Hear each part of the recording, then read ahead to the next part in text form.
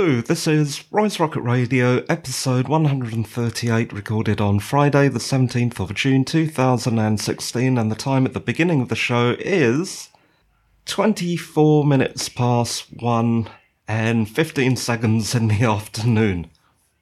Okay, it has been a long time, hasn't it? Terribly sorry about this, but I have been busy.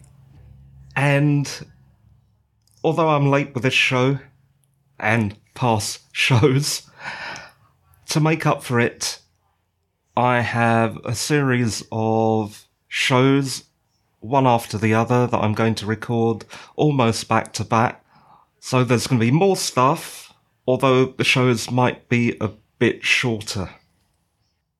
I have been really quite busy with my submission package to a prospective publisher or agent, and I'll tell you a bit about that later. But first, the news. The personal news, anyway. Since we last spoke, we had our first band practice, our first official band practice for this kind of hobby rock and roll band that me and a couple of friends are forming. Well, it was my idea, but here's the thing.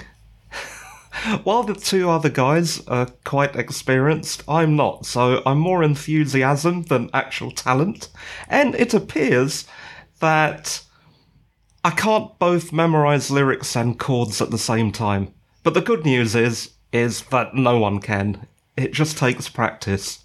And that practice sort of fills me with a bit of admiration for those who can actually do this.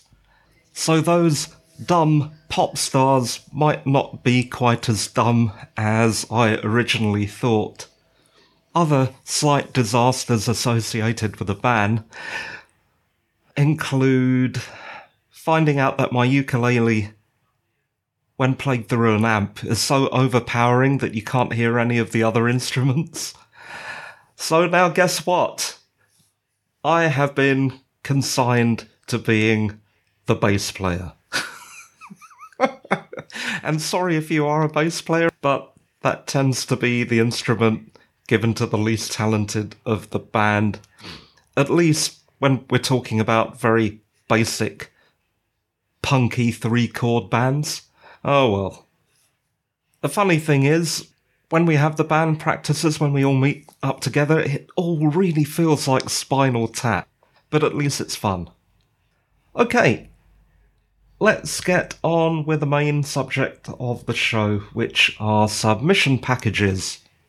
And just a disclaimer at the top of this section, I am just going through what a broad range of reputable writing sources and a smattering of the larger literary agencies and presses and publishers recommend.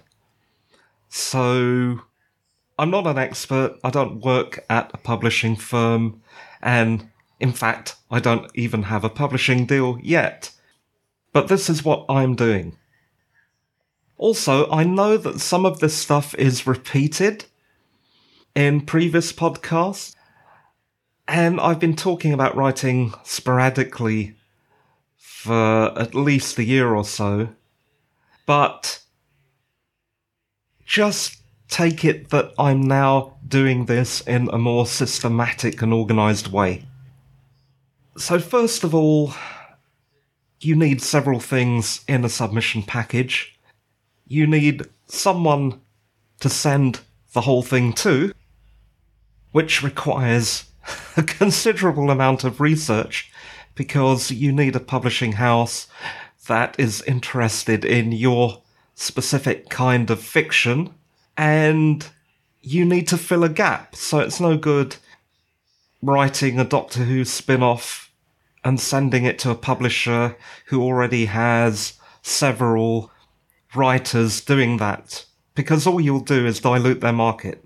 So it's all very tricky, and half the problem is just finding the right person to send it to. And I do mean person. It's good if you know the person's name, so you can address your email specifically to one person, rather than just a generic mailbox. So that's half the struggle. So your package will need a back cover blurb. That's the thing that you see at the back of a book.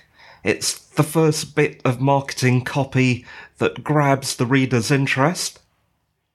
You need a description of what your book is about, so things like genre, audience, what happens, and what is it like. In other words, what is your piece of work similar to?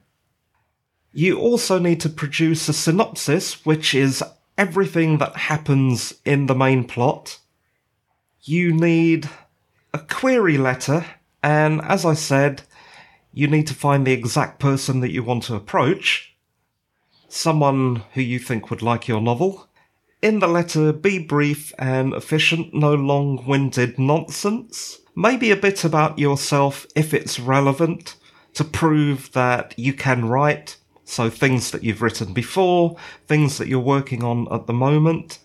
But if it's not relevant, like you're a plumber who writes romantic novels, then being a plumber is not really relevant. Unless, of course, it's a book about plumbing, then it is relevant.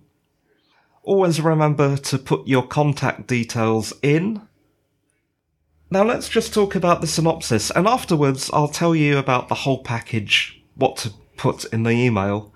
But at the moment, let me just talk briefly about the synopsis, and also why a novel outline is important and it matters. Now, before you write a novel, although not everyone does this, I don't think Stephen King does this, but as far as I'm concerned, it does help. I need several things.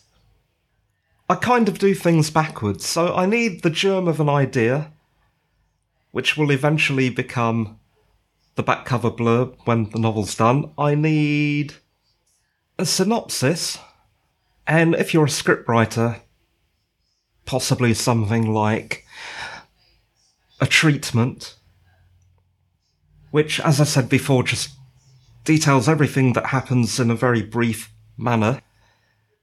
Then I need an outline, which in my case, my general framework for a novel is 40 chapters, so I need to know what happens in every chapter. And by that, I don't mean I need to know everything that happens and lose all spontaneity, and it's just pointless doing it that way, but I need at least a sentence or two or three about what happens in each chapter. Then I write a novel, and because I've already got those three things, the back cover blurb, the description, the outline, I can now, from that, produce a synopsis, particularly from the outline itself. That's the useful bit to producing a synopsis. Now let's talk about the synopsis a bit more. Why I've been so busy in the last week is because... Actually, the last 2 weeks is because I didn't really have a proper outline.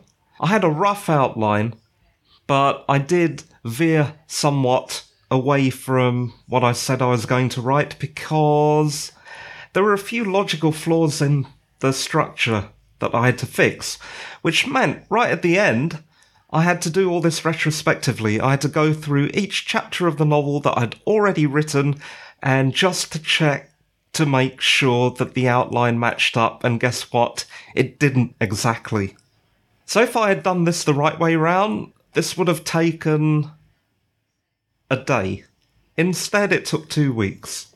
So just bear that in mind if you're writing a novel. Also, there is another general consensus that I see on a lot of writing forums saying that once you've written the novel, set it aside, do something else, and then come back to it. I'm going to tell you this now. That's not an easy thing to do.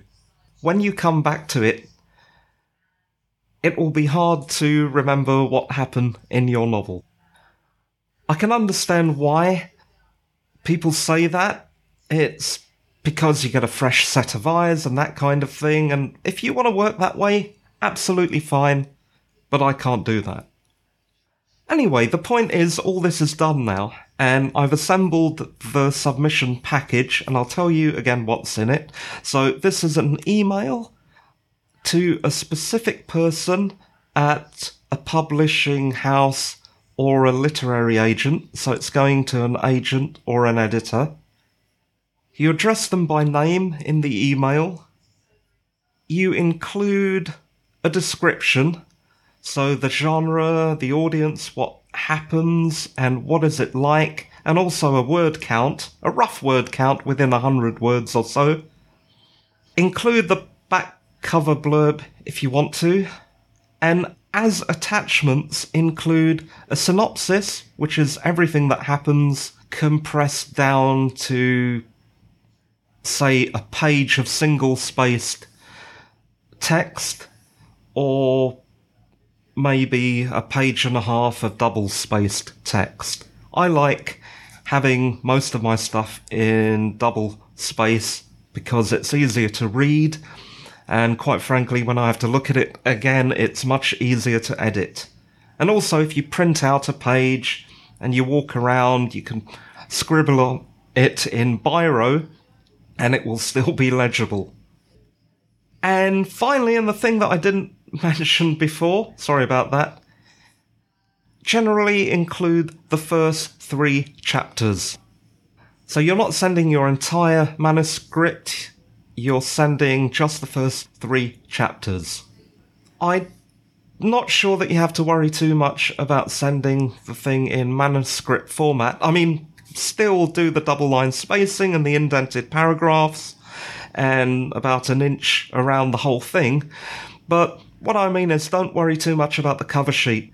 I think what you could do though, and this differs from a normal manuscript format, is put a header in with the title of your novel and your name, just in case the things get separated if they're printed out in an office. So have you got that? Let's run it through it just one more time. Sounds like a song, doesn't it? Okay. Query letter with the exact person you want to approach. Make the query letter brief. Mention a bit about yourself if it's relevant. Make sure you put in your contact details. It's really easy to forget. After you've assembled all this stuff, you just forget to say who actually sent it. Bit of a clanger. Then the synopsis as an attachment, and the first 3 chapters as an attachment, all in Word format.